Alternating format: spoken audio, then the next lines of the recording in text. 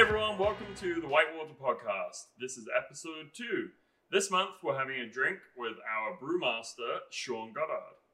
To give you guys a reminder, this podcast is all about making connections between people, stories, everything we do outdoors, and bringing it all together in one easy listening, easy watching podcast just for you. What you can expect is conversation about beer, gin, amazing food, sustainability, outdoor activities, and much, much more. So, without further ado, let's bring in our special guest, brewmaster, Sean Goddard. Say hey, Sean. Hey, Sean. Perfect. So, before we really get into things, let's fill our glasses up. As you can see, we've already been having a small beer in preparation. But why don't you tell us what we're going to be drinking today? Sure. I think we're going to start off with our espresso IPA. It's called Jacked Rabbit. We have beer that we've never brewed on a large scale, and we did it for the first time in this 4-pack we released for Christmas. So it'll be nice to dive in and see how it's tasting. Yeah, this is our Whitewater collection, available out on our retail store, on our website, and in the LCBO. But it is a 4-pack, and like Sean said, Jacked Rabbit is exclusively available in this collection, and it is an espresso IPA. I think it was our second ever season. Yeah, I'm not sure. Second or third, anyway. Okay, so let's fill these up. And while we do this, Sean, why don't you tell us a little bit about this beer? Sure. So the beer itself, I guess the distinguishing part of it is the espresso that we use in it. So it's meant to be a pretty straightforward, more malt-driven IPA. So it has a lot of hoppy characters. It has a good bit of balancing bitterness, but it has enough space in those flavors to allow the coffee to come through on a fairly aggressive level. The whole point of the beer itself was to allow the espresso to be the star of the show and not have the IPA kind of overtake it. I'm not sure how many you've had, but I've had so many flavored IPAs over the years, and sometimes they just miss the mark on, well, you added this thing to that beer, be it fruit, be it spices, be it those type of things, and you don't really end up tasting those. It's just kind of an IPA with a little bit of something in the background. So yeah, I think one thing we've always really prioritized is when you're adding something to a beer, we've tried to really make it an espresso, in this case, an espresso IPA. For sure. So it's still an IPA. You still 100% know it's an IPA. Yeah. And you get the flavor of espresso coming through. For sure. It's not suddenly a coffee beer and all you taste is coffee. Exactly. Because that would be a coffee beer, right? Right. Or the opposite, where you can't taste that other flavor coming through. Well, that's it. You have to make sure that you're really, especially when it hits the market side of things, you don't want to have confusion, right? You want to make sure that when someone drinks it, like when you drink this beer, you're like, yes, I taste espresso, and it's an IPA. Yeah. It's a winner, right? So why don't you give us a quick run through of the specs on this very quickly? Sure, yeah. So it's a little bit of a higher ABV beer than we normally brew on that level. The coffee itself adds a little bit of bitterness as well, so it balances off. But yeah, the beer comes out at 7.2. Yeah. And it says 92 IBUs, and I think that sometimes people, when they see that high IBU content, they're always thinking like, oh, this beer is going to be so bitter and in my face. But because actually the coffee almost like mellows out with its own bitterness, it actually doesn't come across as too bitter to your palate. Yeah, so the beer pours kind of, an amberish color, and it has obviously a nice thick rocky head. I think the people that can actually see the video will see how nice the head is, but the people that can't see the video obviously have to go buy it and find that out themselves. So yeah, if you're listening on wherever you listen to your podcasts, like Sean said, it's a nice amber color. So a little bit darker than lots of the modern day IPAs. For sure. All of the sort of juicy, light colored IPAs. But yeah, I actually find that the coffee really mellows out some of the bitterness, which is why we cold brew it, right? Exactly, yeah. And the big part of the cold brew side of it is so that we're not getting a lot of those astringent flavors. I'm sure any of the people that are big into teas, they understand, you don't add boiling water to tea. That's Right. kind of not how you make tea, because you're going to grab a lot of those astringent flavors out of those tea leaves themselves. It's the same idea with the coffee, where we want to get all that nice, rich coffee flavor out of it, but we don't want to have those astringent flavors that overheating it will do. So for those of you that are not familiar with cold brewing, it's literally adding cold water to coffee beans or tea. What that means is you have to do it for a lot longer. So we do this for about 18 hours, but you get an amazing coffee full body flavor without that astringency. For sure. So it's a really cool dynamic. It's the best way to drink coffee in my mind. Cold brew it, then heat it up. But I don't have 18 hours to make every cup of coffee. So yeah, I think the people in the world that do drink coffee probably want their coffee a little quicker than that. I guess you could go almost a full 24 hours in advance, but I don't know how many people are going to make coffee the day before for the next person. And it also was a lot of the difficulties when it came to making this beer, because it was the first time we had made this beer on a large scale. And when you're trying to make, 6,000 liters of product, it's really hard to figure out, how much coffee are we going to put in this? Right. Right. So it was pretty fun watching them. Basically, because we need a coarse ground on it, so we grind it ourselves. Yep. It was fun watching them grind, 16 kilograms of espresso beans to make sure they were ground exactly like we needed them, so that they weren't overground, right? Which is crazy, because rewinding, like I say, this was our second or third ever seasonal before Sean actually started with the brewery.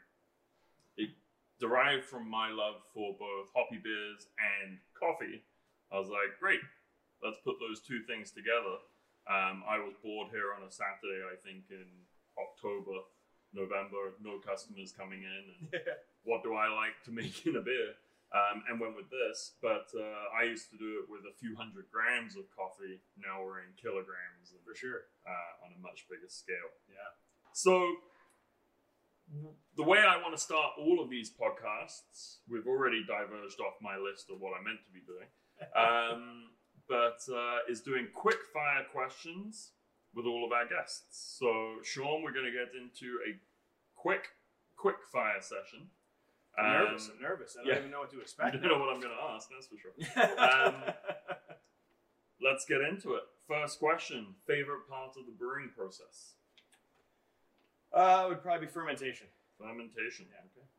Favorite WC beer, current or all time? It's always been Whistling Paddler. Whistling Paddle. Yeah. Favorite non-WBC beer? Oh, that's a good one. I think my go-to is normally either Octopus Wants to Fight or Ransack. Okay, so IPAs. IPAs, always, yeah. Favorite gin cocktail? Gin and tonic. Definitely like gin and tonics. Yeah, classic. Favorite outdoor activity? It's probably hiking. Nice. Yeah. Awesome. I thought after the last couple of years you were maybe going to say golf, but it's true. But I think that golf. I consider it more of a sport than it is like a kind of an outdoor social activity. for sure. Right? And I mean, I know you've always been into hiking, so that makes sense. Netflix show of the moment or alternative streaming service? I've actually been really into 60 Days In right now. It's a show where they go to prison for 60 days. It's pretty funny. Like a reality kind of show? Yeah, pretty much. Yeah. Oh, cool. Yeah. Okay. Favorite recipe to make at home? I don't know if it's beer or food, but let's go with both. Favorite beer recipe to make at home and favorite food to make at home? Yeah, sure. So favorite food to make at home would definitely be Asian-inspired dishes. Something that has, like a noodly type dish that my wife's vegetarian, so easy to kind of go meat, non-meat, and have a dish for the whole family. Yep. Favorite beer to make at home, ironically enough, is just going to be more IPAs, because if I'm making beer at home, that's what I'm making. Fair enough. Got to fill your tap system with some IPAs. Bucket list goal. Ooh, bucket list goal. That's a big one. Yeah, I think that right now my bucket list goal for me on a professional level is probably getting a beer that is a little more world renowned. I think that's a big bucket list goal for me. Yeah, for sure. Yeah. Get some beers entered into some World Brewing Awards. That's right. Yeah. Yeah. See if we can get some World Cups in at some point in my career here. I like that one. That's awesome. Who do you admire and why? Just asking all the hard questions. We're really going deep and meaningful. Yeah, so that's a hard one. I would say that if I was going to pick one person, it would probably end up being a guy I know named Barry. So a guy I know named Barry, he actually was the one that taught me how to all grain brew. But for a person that has been brewing as long as he has, he's been home brewing since the 70s.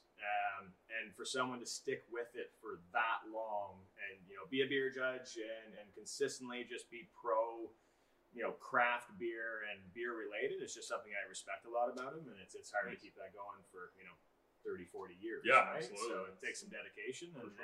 yeah, definitely. Awesome. Thumbs up to Barry. Okay, final question, another deep and meaningful one. Favorite board game?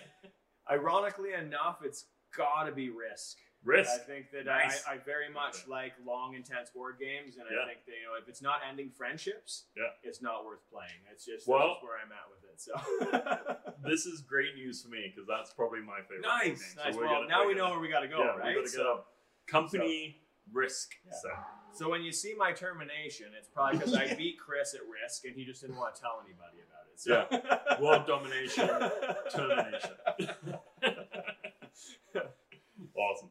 Okay, so that was Quickfire with Chris. We're going to get away from Quickfire now. Sure. And into more of your story with brewing and Whitewater. So why don't you tell us how you got into brewing generally? Sure. I'm guessing Barry's going to. Yeah, he'll come into the story at some point. I'm guessing probably like 12 years ago-ish. I didn't really drink beer much. I think that my go-to beer was Carlsberg, and I think that was because it was the only beer that didn't give me a headache. I very much, a lot of, I don't know if it's the sulfites or whatever it ends up being, but a lot of preservatives they use on the macro side of things that affect me greatly. And I know now why, because I have such an intense palate. Mm-hmm. And I'm very susceptible to a lot of flavors and aromas and those type of things. So I actually used to just drink a lot of whiskey. That was my go-to. It'd either be, whiskey with a splash of ginger ale or, even just whiskey and water, whiskey on the rocks, those type of things. A couple of years later, I had met my now wife. Okay. And she, I guess, was into beers. I had not known at the time. And, excuse me. That's what happens when you drink when you talk. Yeah, so on our second-ish date, we went to her cottage, which is just in Horton here, so it's not that far from here. We were having fun, and she was like, hey, do you want to drink a beer? And I'm like, yeah, I'll have beer. It's, you don't want to say no, even though I didn't really drink beer at that time. And she came out with a bottle of Chimay Premier, which is the red-labeled bottle and the 750 ml bottles. And I'm like, oh, my God, this girl, she's going to give me some sort of weird, barley-based thing, and it's going to taste horrible. Yeah. I'm going to have to pretend. It's got a cork in it. What beer has cork in it, right? It just makes no sense. So she cracked it, and we drank it, and I'd never tasted anything like that in my entire life. I was like, wow, this beer is very full. It's got a nice body on it. It's, huge and fruity and in your face, and it's 9%. I've had 2 glasses. I'm already drunk. This is great. This is awesome. This is great. Yeah, it's you're not drinking 15 Coors Light and being like, yeah, I have a headache. I'm going to go home now, right? So that was kind of the start of my beer journey. Where over that next 6-month period, she had different beers and kind of got me into buying different beers. And then after that 6 months, I was like, this is really interesting. And I can be very OCD and when it comes to hobbies. When I get into something, I dive in really, really far. And I realized that buying all that beer is very expensive. Yep. And I was like, okay, well, I'm spending too much money here. So my wife now, who wasn't my wife then, she actually bought me a little kit for Christmas. And I was like, okay, I'm going to make beer. And one of my good friends, Eric, he wanted to start brewing beer as well. Yeah. So he lives in Peterborough. I live here. We'd actually brew and just chat and talk back and forth and started that brewing process. From there, I realized, okay, I suck at this. So I'm doing something wrong, right? And as the most first-time homebrewers. For sure. And then I'm like, well, there must be an avenue. Right, so from there, I actually I did searching the internet. I found a group called the Members of Barleyman, which is a huge homebrew club in Ottawa. At that time, I think they had 400 to 500 members already. They're probably well above 800 now. It's funny because, just to interrupt you there, Yeah. when I started trying to start the brewery, all I kept hearing about was the mob and the mob. And I was like, is this some kind of biker gang equivalent for the brewing industry? For sure. But no, members of Parliament. Makes sense. And so I was like, okay, well, let's join this, right? So it's a very old school type of forum where they run a mailing list. Cool. Right? So it's all email based. There is no forum. There's no real moderators. Like they have some people looking, but it's really just a free for all. And people really just go on there and post whatever they want, and it's very social and it's awesome. So went on there being like, hey guys, I don't know how to brew. Like, what should I do? Where should I go? Had a conversation with a bunch of people that I'm actually still friends with today, and we talk, fairly often over, either on the list or via text. And that came up with this guy named Barry. So this guy named Barry is like, hey man, like just come to my house. I will show you. Nice. And I'm like, okay, I don't know this random a little stranger, creepy, but but sure, why not? but he's only like 5 minutes from my house, so like, why would I not try this, right? So ended up going to Barry's house, and from there, he's like, oh, we'll just make all grain. Like that's the way to go. And knowing a bit of that side of it, and not really delving in too much into the brewing side, I'm like, well, yeah, let's do that. Like I can buy barley, I can do all this, and it was basically did an extract batch the first 2 times I did it, but I did steep some grains into it. And then this one was like, no, we're not doing any extracts, just all grain, and we're brewing in his garage/driveway. And I think the first beer that we made together was a Hefeweizen. Nice. So, it's a big yeasty flavored thing. Obviously, because of the Belgian beers before, it really influenced me in that sense of just loving how beers can taste so complex, and it is just yeast character, right? Yeah, it really it's not packed full of hops. Well, that's it's it, different exactly. yeasts coming through. Exactly, and like all those esters, and that like probably why I said fermentation is probably my favorite part of brewing, because it's something you dive into a lot. Right? And that's one of the not to digress, but it's one of the areas people really don't realize, or a lot of people don't realize. Sure. I didn't used to. Yeah. An area or an ingredient that makes such a big difference in flavor is yeast. It doesn't just create the alcohol; it really flavors a bit. For sure.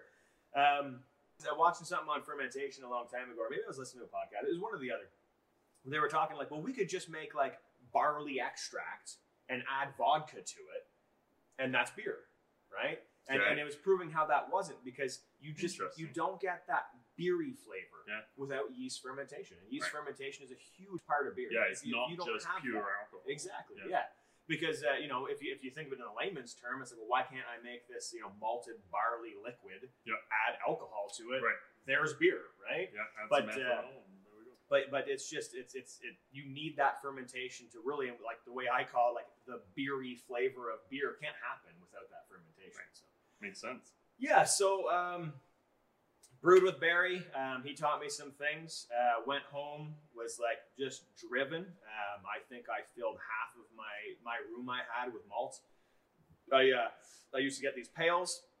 Used to actually get them from the wine surplus, so like the wine must that they would use, they'd sell the pails afterwards for like $2. Nice. I think I had like 30 pails of malt, and like every malt you could humanly imagine, more malt than we hold at the brewery right now. Like just every variety and kilns and roasted and all this stuff, and then I just went in hard. I bought a fridge. I bought 4 taps to go into that fridge. I got all the kegs for it. I started pouring draft at my house. There was a point where when I had when Carrie was pregnant with our first daughter, there was a point where I was brewing every week, to the point where I loved brewing more than I loved drinking it. The beer, I would literally dump kegs out so that I would have free kegs so I could keep brewing, right?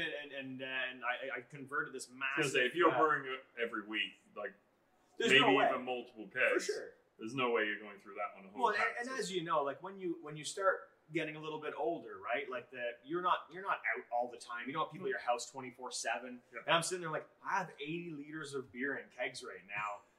If I drink all this, I'm an alcoholic, so I can't do that side of it. And I would invite people over. We used to have a board game night, and I would tell them like, do not bring beer to my house. I have all the beer that you need here. But yeah, so I was brewing like crazy, and then we had our first daughter, and by that time I probably had like a couple hundred batches under my belt at that point.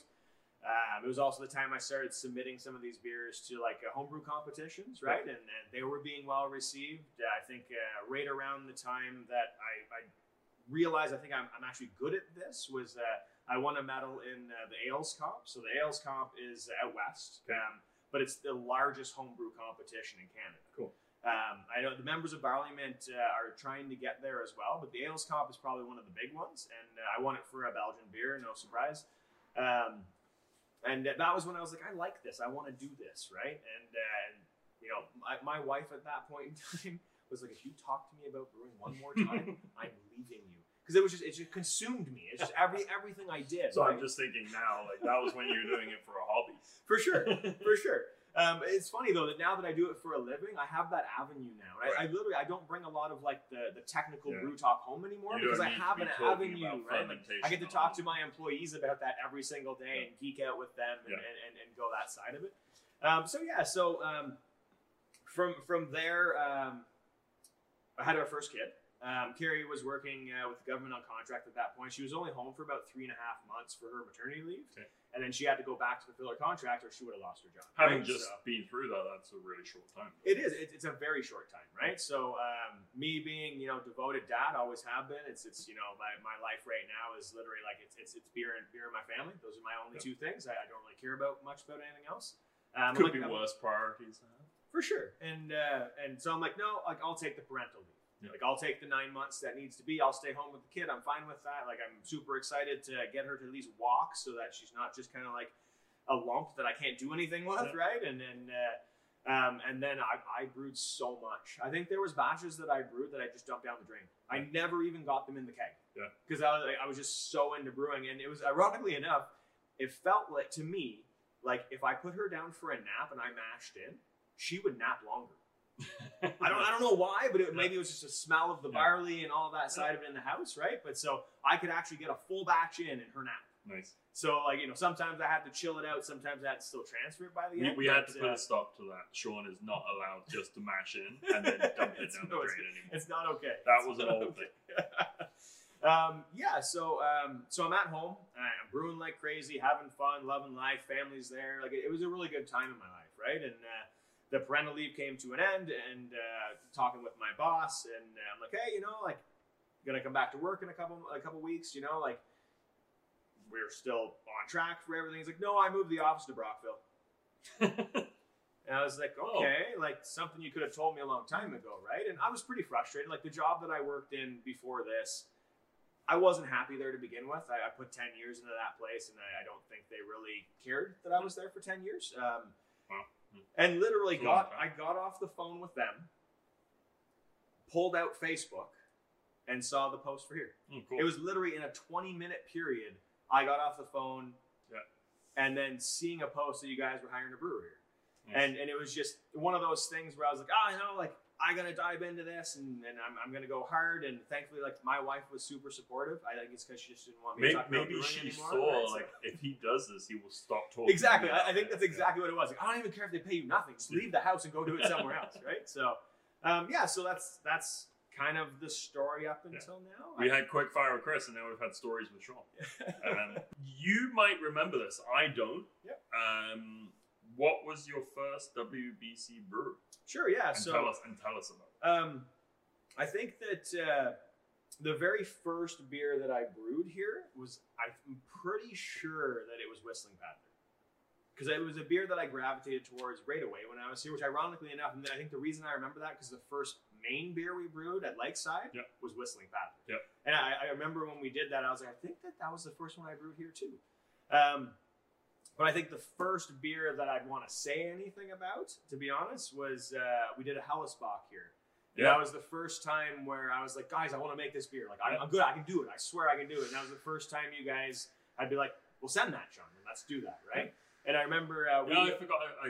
I completely remember that. Yeah. I had forgotten about it. And I remember because, you know, we don't have fermentation control at Riverside. It's not like we do now. We do now, right? But we didn't back then, right? Yeah. And I remember getting and what Sean means is like, we didn't have anywhere to control a temperature. We just had 2 rooms at different temperatures, and we would literally wheel the fermenters between the rooms to try and control the temperature.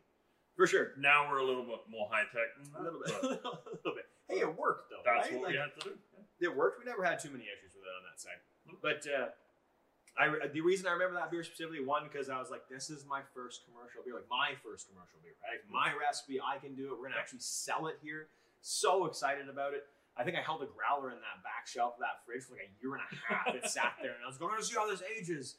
But the reason I remember it is because we didn't have fermentation control, right? And we needed to have a lager, right? So I got this specific yeast that could be a little bit hotter ran. And we literally were pushing it from the fridge to the fermentation, like every 12 to 14 hours, we were just like running it back and forth, keeping it at this optimal temperature. And that beer turned out great. Like it was, and that would have been when we were messaging each other. I mean, I don't remember that specific time, but I remember messaging like, can you move this from this position to this position? Like, and leaving notes like, this needs to move into this room at this time. Just leaving notes for everybody else at the time. And but it was super fun times, right? Like I think it's the one great thing that I think that I can say about the whole time that I've been at Whitewater, and a lot of it has to do with it still being my large passion in life, is that even back in those days when it was super stressful and I had no sleep and I had just had a baby, but it's never felt like work. Even in those times, it's never felt like work, and even to this day, it's never felt like work. Well, I remember I think having had your. And you just had your first child when you started? I did, yeah. You just had your first. Iris. And I think that played into our favor because sometimes you would show up at 4 a.m. No, for sure, yeah. Instead of 6 for sure. because you were up anyway. Yeah. And you'd put her back to sleep. And then it's like, well, I may as well go to work. Yeah. I'm sure Carrie will kill me for saying this, but there was times where I would wake up at 2 with her, right? And it's Carrie's time to sleep, that's fine, right? And I would get up and Iris was a little colicky when she was young, so she wouldn't let us put her down at all, right? So I would sit there and I'd rock her for a good hour and a half. I'd finally get her back to bed, and I'd be like, if I go to work now, she can't wake me back up. And I would literally just get in the car. I would leave at 2:45 a.m. and I would drive here, and I would just smash in, right? It's Sorry, but it did work out well. Yeah, she's excited to see this, so I'm sure she'll shake her finger at me a little bit. Yeah. But it all worked out in the end, right? I think that we're all super happy as a family, so it's great. That's awesome. What do you consider your biggest success at WBC so far? Oh, I think it's twofold. I think that my largest success is obviously just getting that large system operational, and that has been a succession of almost years, right? Of really just trying to hammer in a consistency. It's something that no one ever tells you when you go into the commercial side of things, and especially when you go into a company that's as hungry as we are for growth and really just being out there, is that the animal never stops, right? So you have to kind of get in this mindset of, how do I make sure that the beer is always flowing out of those tanks, right? And it's a very different mindset, something that doesn't come from manufacturing as a whole, where they're very used to those types of things, right? And also, you talk craft brewing. For sure. Right? This is kind of the epitome of craft, where we started on our Riverside system. For sure. Where it is as hands-on as physically possible. Yeah, oh yeah. Zero automation. Nothing. You're adjusting levers to adjust temperatures. For sure. Yeah. Exactly. Growing all the way up to our system now, where it's still not heavily automated. Yeah. Yeah, we can help with temperatures a little bit. There's pumps. Pumps help, right? We're not physically pouring everything. But sure. You go through that process, and every step of growth has been learning, because neither of us were in commercial brewing before this company. So, of course not. So that's kind of cool. It's an interesting thing too, where obviously when I first came on here, we obviously Lakeside was in the forefront, we were talking about it, and it was going to happen at some point, right? And we had those conversations, and I remember having conversations with yourself and Chris, and you guys telling me well, yeah, but it's good that you're here. You need to be working on this thing and see what we used to be, and it's something that people don't get now, right? Well, I hear you now telling your brew team. Yeah. About times down here, and now that we've upgraded the system, and if there's challenges, but you have no idea. This is easy. Well, that's it, exactly. And going through, that kind of year and a half grind that I had out here, where and we won, we won with it, right? And I think that was the biggest part, is that we could make something that was so physically labor intensive, and it just was at times. But again, the reason why one of our core values is fun, right, is just the fact that we have to keep it fun. Because this can be a grind. It just can be. And that's, it's the biggest misconception about brewing is that people are like, this is a fun job. I'm going to come here and have fun. Like, we're going to drink beer all day long. It's going to be so great. And it's like, no, it's a brewery. You must drink all day. Well, that's it. And then they show up and they're like, you mean we don't drink at all? I'm like, no, it's work. We we're really working. Don't.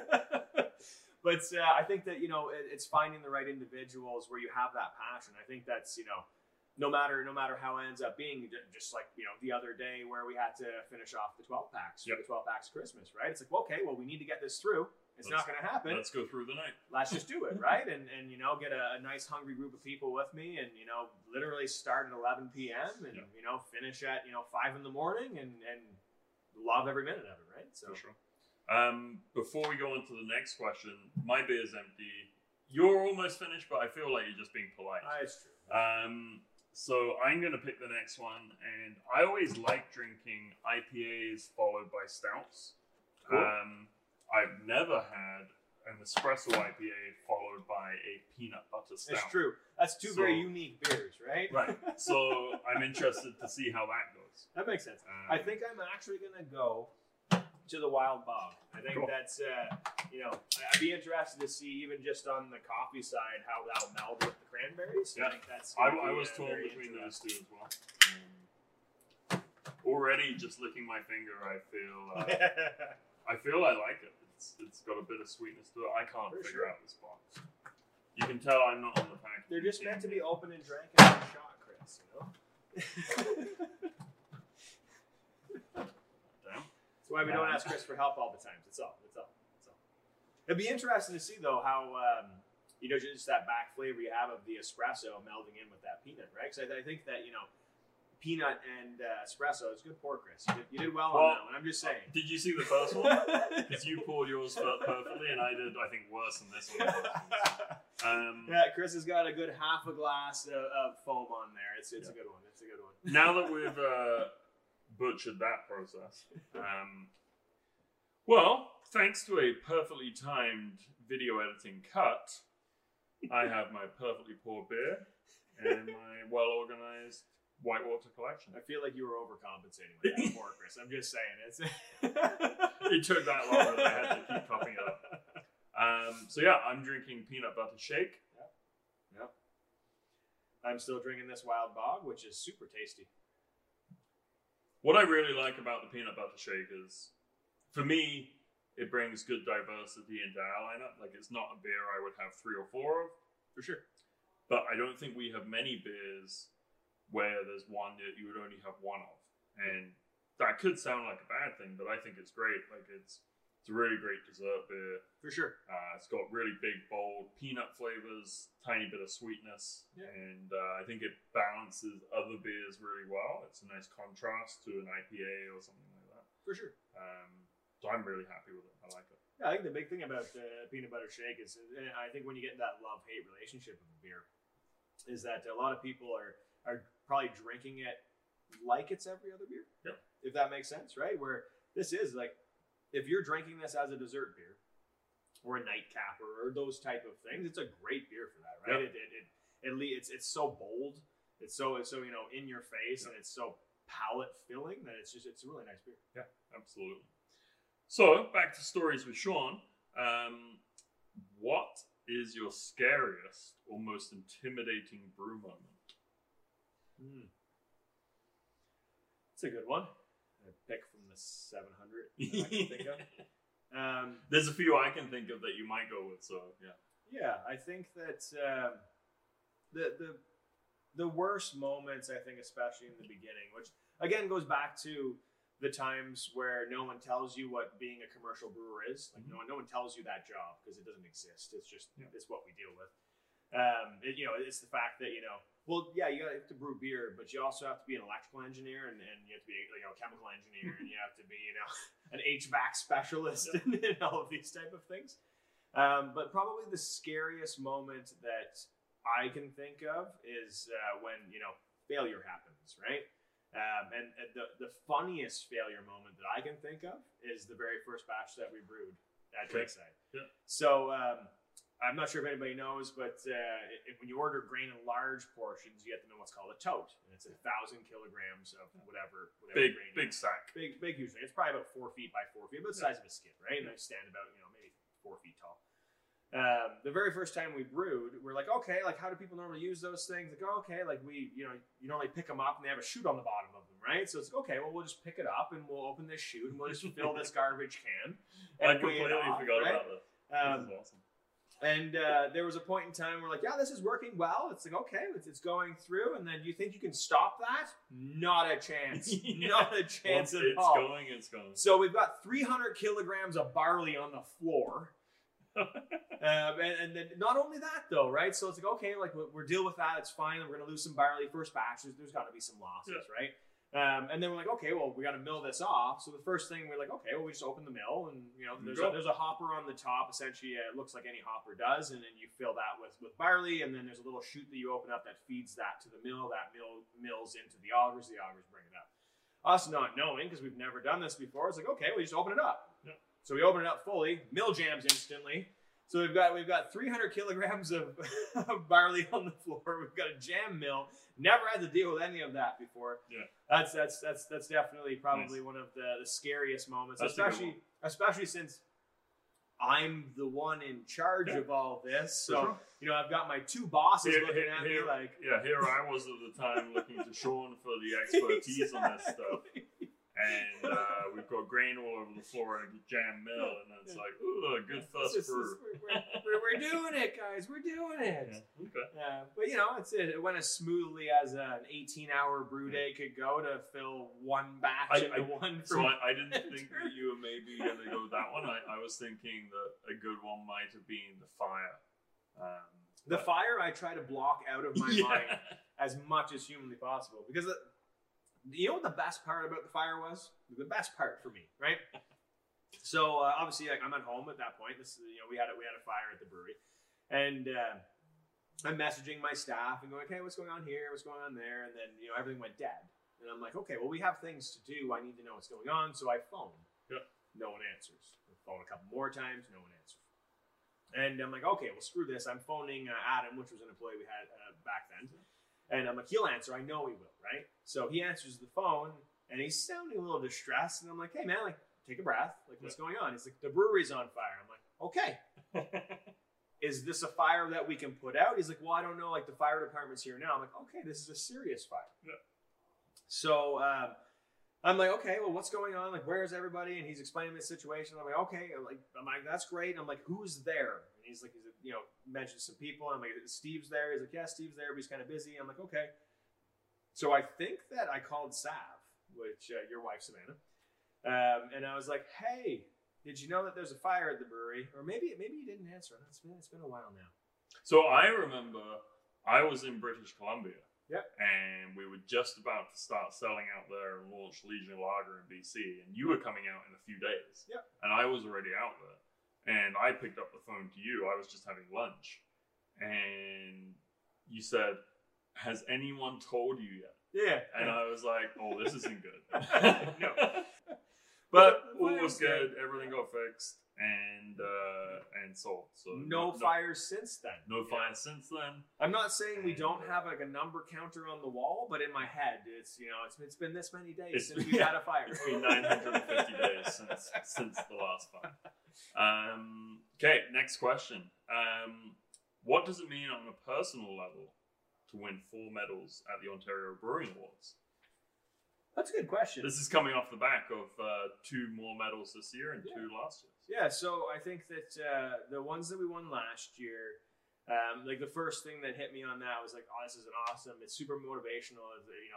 My staff works really hard, and it's good to see some progression through those things. Internally in my own head, I'm thinking like, okay, well, I didn't make the recipes for these beers, right? Like I brought them over, we scaled them up, I've refined the recipes as we've gone, we've made the beer what it is today, and that's great. But you're right, we were brewing, for the viewers that don't know, Farmer's Daughter and Class 5 IPA won gold medals at the Ontario Brewing Awards 2 years ago. Yep. And those were our original beers, so we were brewing them before Sean started. Yep. He's done a lot with the recipes. So he's not doing himself justice, but I get what he means. For They sure. want his original recipe. I didn't start them, right? Yeah. And that's just, I guess that's the brewer and every brewer, right? Yeah. Where you're like, oh, like I started with a baseline, and you go from there, and that's You made fine, changes right? and So, tweaks of rather course, yeah. than creating. Well, and it's a very difficult thing to take, a 50-liter batch and make 7,000 liters. Right. So some tweaks have to Sure. happen to make it in line. Yeah. But this year is probably one of my proudest moments as a commercial brewer because, both recipes that did win, which would have been Legion Lager won a bronze, I think, which was super unexpected, and then Blood Moon, which is our blood orange sour, won gold. Yep. And I think both of those, especially the sour side of it, was something that I've never really done a lot of.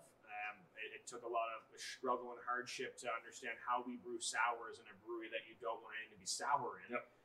But those were the first two beers on a commercial level that I had won awards for. That were my recipes. I started those, I created those, and I moved forward with them. And it was really nice to see, I guess, just a little bit more of a recognition side of things for the work that I've done. Yeah, absolutely, and big shout out to the rest of the brew team and sure. Sean. Congratulations on the amazing beers you guys continue to brew. Well, especially when it comes to the both of those beers, which are hard beers to make, right? A lager takes longer than it normally should, and then the sour side of it takes longer, and you add fruit, and also like the lager category is as competitive as it gets for sure. Like, that and New England IPA right now are the two most competitive categories, probably. And the brewery that was right ahead of us in the silver was Steam Whistle. Steam Whistle, right? So which is like that's 30 years of quintessential, an amazing Czech lager. Well, quintessential, right? Like it's a pretty nice place to be. Absolutely, awesome. Why don't you tell us how the brew team goes through the research and development R&D process for creating a new beer, new product? Sure. So in a general sense, normally it all starts with an idea. The idea can come from really anywhere.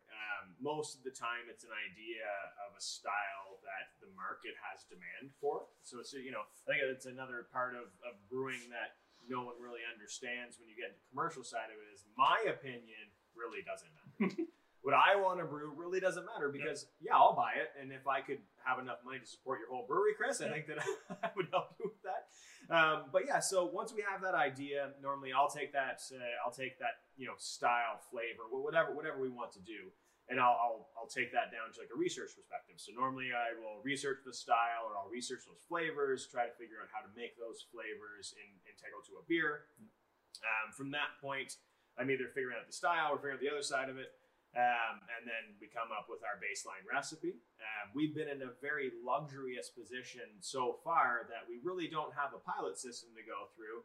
So I normally send the first batches off at about 3,500 liters. Yeah. Which just to put it in perspective, that's like 7,000 cans minimum.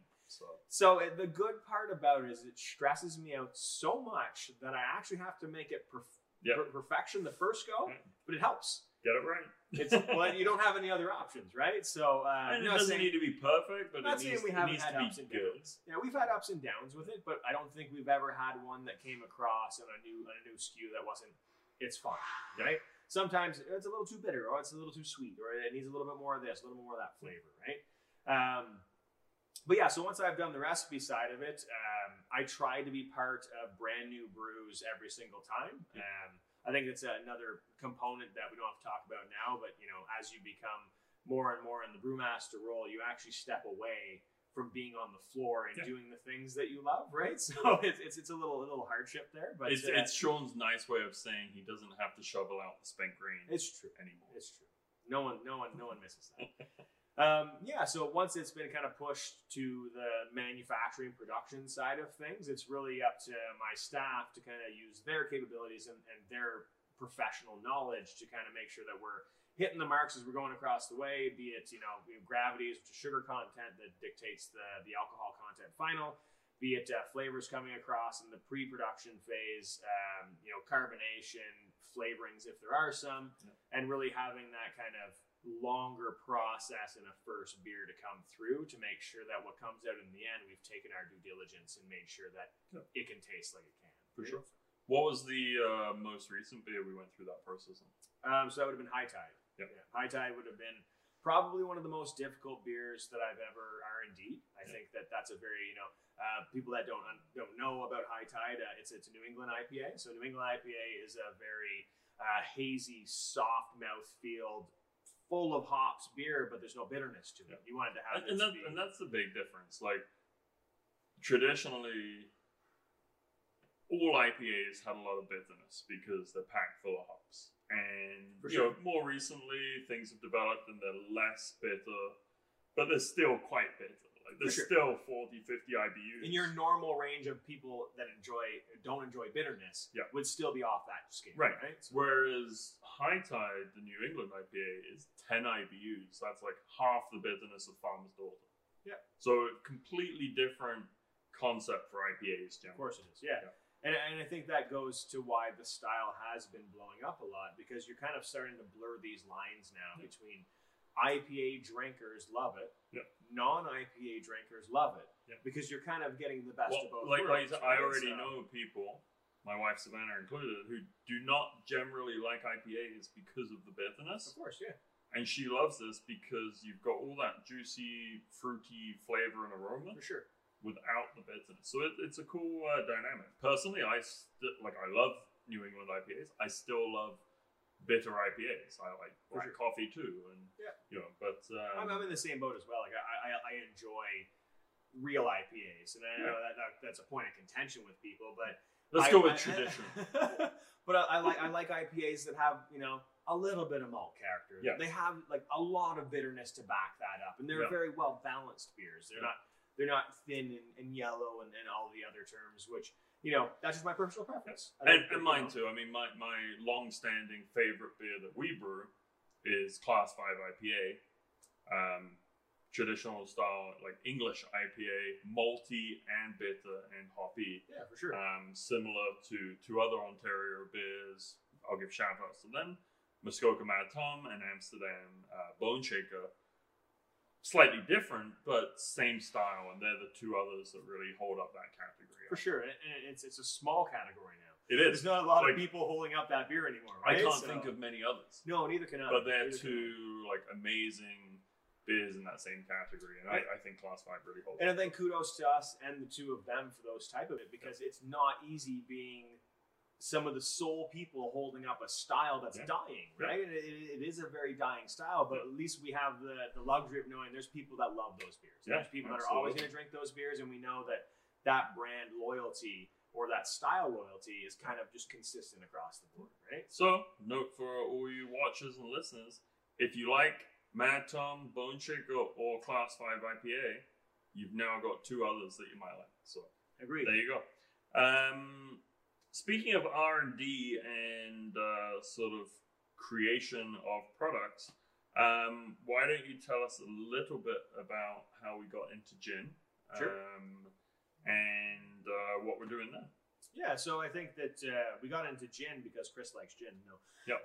And I'm English, and gin's an English thing. And, it sure is, yeah. Everyone else wanted different spirits, and I was like, no, it has to be gin. Yeah, so gin was an interesting, I don't know, pivot's the word because we're still doing our thing, right? But it's definitely an interesting sidestep for what we're doing. Diversification.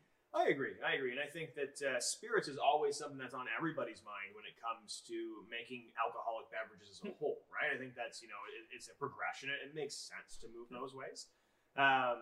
It's something that I think that really diversifies us, like you said. I think that it allows us that hit where we aren't there.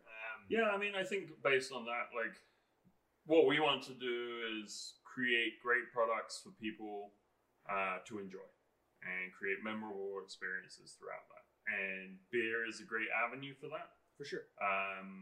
But it's limited. Yeah. And we added in our brew pubs, so food is a great avenue for that, but it's limited. And this is just another way we can reach more people and show more creativity. Yeah, and I think that, it'll be a very interesting thing when we get to the point of taking that distillation in house and being able to do a more diversified portfolio on it, right? Sure. I don't know how many people know what we're doing with the spirits right now, but obviously we're using a partner distillery that we very much trust, and we think that they do a great job at what they do. Yeah, absolutely. And I think that the R&D process that we did on the gin was a pretty, as in-depth as you could have really have gone into that R&D process, where I don't even think I've ever drank that much straight spirits. Yeah, in for those of you that don't know, life, right? and you would only really know if you've been to one of our amazing brewers or distillers dinner at the brewery in Cobden. So yeah, like Sean said, we partnered with a distillery in Ontario, and we really started working on recipe development with them. And it's all with the end goal of bringing distilling in-house and creating a distillery, but we needed some track record and some proof of concept. And we worked with this amazing distillery that already is in existence, and we went through 20 to 30 different recipes of gin, making minor tweaks and sipping on them through the winter. And it was really challenging for Sean and I, to show up at work at 9 a.m. and have to sip on 5 different gins. It's true. I don't understand why you always made me drink gin at 10 a.m. I don't understand that side of it. But it helped make the day productive. But yeah. It was a good time. It was very interesting. It's one of the tough areas of the job. But so that's going. We launched Paperboat Gin in the LCBO, and it's a really easy drinking, non-offensive style gin, great in a variety of cocktails. So we'll talk more on that later, but if you haven't tried it yet, you can do so at the brewery in Cobden or available in the LCBO.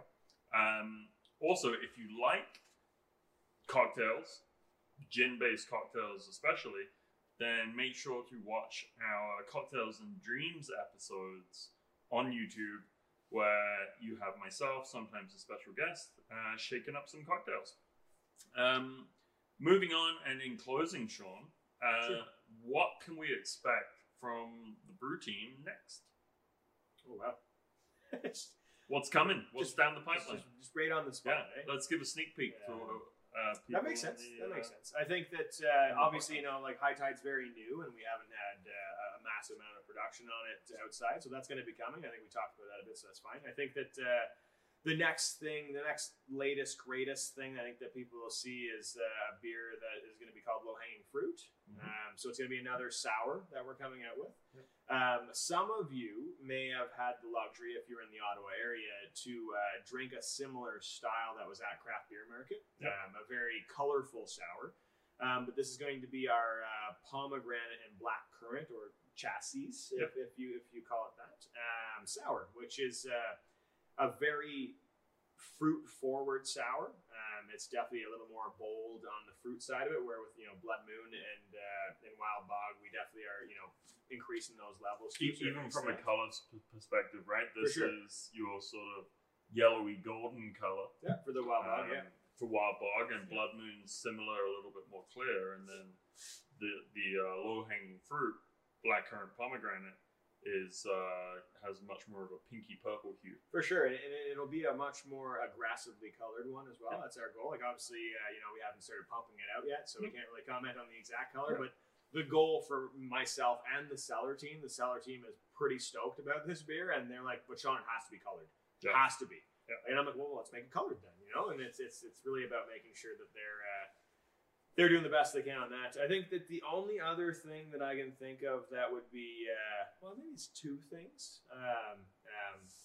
But plan is to hopefully try to brew some more Jack Rabbit. Mm-hmm. I think that'll be an interesting thing. I think that people were very interested in it and want to buy it on its own. Right now, only available in the 4-pack. Only available. Hilarious story. On the weekend, I was in the LCBO and found a 4-pack with 2 cans of Farmer's Daughter. Oh no! And I know that we did not package that. No, that didn't happen. Somebody had switched out a Jack Rabbit for a Farmer's Daughter and 2 4-packs so that they could buy a 4-pack and take 2 Jack Rabbits home. Sneaky bugger. Yeah. Sneaky bugger. Sneaky, but genius at the same time. I think there's demand for it, people that want it. For sure. And you can expect maybe that coming in single cans for a small limited batch in the new year. For sure. The only other teaser that I can think of right now is there are some plans for some more Icebreaker. Yeah. I think that's something that people that enjoy that beer should probably start keeping an eye out. Maybe there'll be some icebreakers sooner than they think, and I think that'll be. I got good one beer. other thing though. So icebreakers actually. I say this quite frequently now, but one of my favorite beers. They're all our favorites. Yeah. You can't pick between your children. It's just weird. Right. Exactly. But we're down at Riverside here in a socially distant podcast set. Why don't you let the viewers know what we're going to be doing down here in the new year? Sure, yeah. So I think that the first couple of things that we're planning on doing here are obviously beers that we've just never done before. I think that's the whole point. We actually have a little pilot system going. Goal is definitely to delve a little more into some IPAs that maybe aren't traditional. Yep. I think that might be one of the best spots to start, and I think that I really want to push the envelope on beers that we've never really made. Yep. I think that one of the beers that I want to make almost right away, and maybe won't be right in January, is we've had conversations and talks about doing a Doppelbock. I think that's something that I really want to push forward. I also feel like we want to do a rye IPA for a very long time, and that's going to be there. And then the beer that I think everybody wants, especially locally, is I just want to bring back some ambers. Yeah. I think that ambers is just something I that's was just talking thriving, to one of my friends recently about, he mentioned amber, and I was like, you know what else I really like? Is like a honey brown. Yeah, And I agree. they're so rare these days. But when I agree. first came to Canada and I was living out west, it was like honey brown was my Well, that was it. my $9 pitcher of choice. Yeah, for sure. For sure, I agree, and I think that one thing that I think I would tell like long-time whitewater drinkers, maybe not long-time listeners, Right. Is I really want to just make sure we go through every single old style we used to make. Yeah. Get some rhubarb wheat back Yeah. in here, get some For ginger sure. wheat back in here, and it's going to be short runs. It's not going to be a huge thing, but it would be, keep your eye out and make sure you're watching so that, when those do come up, you can come and grab a growler of rhubarb wheat that you haven't had in 3.5 years. And that's what I was getting at. So I didn't want something specific, but for those that don't know, we're back down at Riverside year round. We're brewing every week down here. Some unique stuff, some old stuff. Just to bring some more variety to what we're doing, as well as all the amazing big batch brews we do up in Cobden. So we'll have come January, we'll be releasing some short run different beers on certainly a monthly basis, which will be available to you, but in very limited quantities. We're talking hundreds of cans as opposed to thousands. Yeah. So if you see something you like, there will be a short window to get it. Okay. That's it for the list, which is pretty great. I'm going to just go over some housekeeping things with you viewers and listeners right now. I'm recording here. It's mid-December. This podcast is going live on, I believe, December 23rd. So happy Christmas Eve, for those people. You like that? I like it. It was good. That's it was good. It was good. I took that on. It's a day I celebrate often. I'm just saying. That's out of my dad's playlist. He also goes with his birthday, Christmas Eve, or birthday, Boxing Day, Oh yeah, birthday, which is in Boxing June. Day. Just to be clear. Okay. So, But for those of you watching and listening, and it's still December, if you're looking for New Year's Eve plans, we have a fantastic COVID-friendly New Year's Eve planned at our Lakeside Brewery in Cobden. We have a great selection of steaks that aren't typically available on our menu. I don't know what the full list is, but I know it includes a porterhouse steak, for example. Woo. So that's planned for New Year's Eve. Tickets are live already as of December 23rd for sure. But very limited quantity due to COVID. So please get online and book right now if you haven't already and you want to come. Go to our Facebook page or shopwhitewater.ca for more information on tickets and everything Whitewater generally. Otherwise, that's all from us. Thank you for tuning in. Thanks to Sean Goddard, our brewmaster. No problem. It was fun. How long's it been? 5.5 years now. Yeah, 5.5. Yeah, Awesome. 5.5 years of Whitewater. Yeah. So that's a great benchmark and great achievement in itself. Thank you everyone for watching and or listening. This is episode 2 of our monthly podcast, and we look forward to growing this and having you all tune in more often. Please like, subscribe, set notifications, do all that fancy YouTube podcast stuff. Sure, the bell's just like right underneath Chris. Yeah, like click here, click here, click here. Savannah's going to love that in editing. We're on YouTube, we're on Apple Podcasts and Spotify. Thanks again, everyone. Thanks, Sean. Yeah, no worries. Thanks Cheers. for having me. Cheers.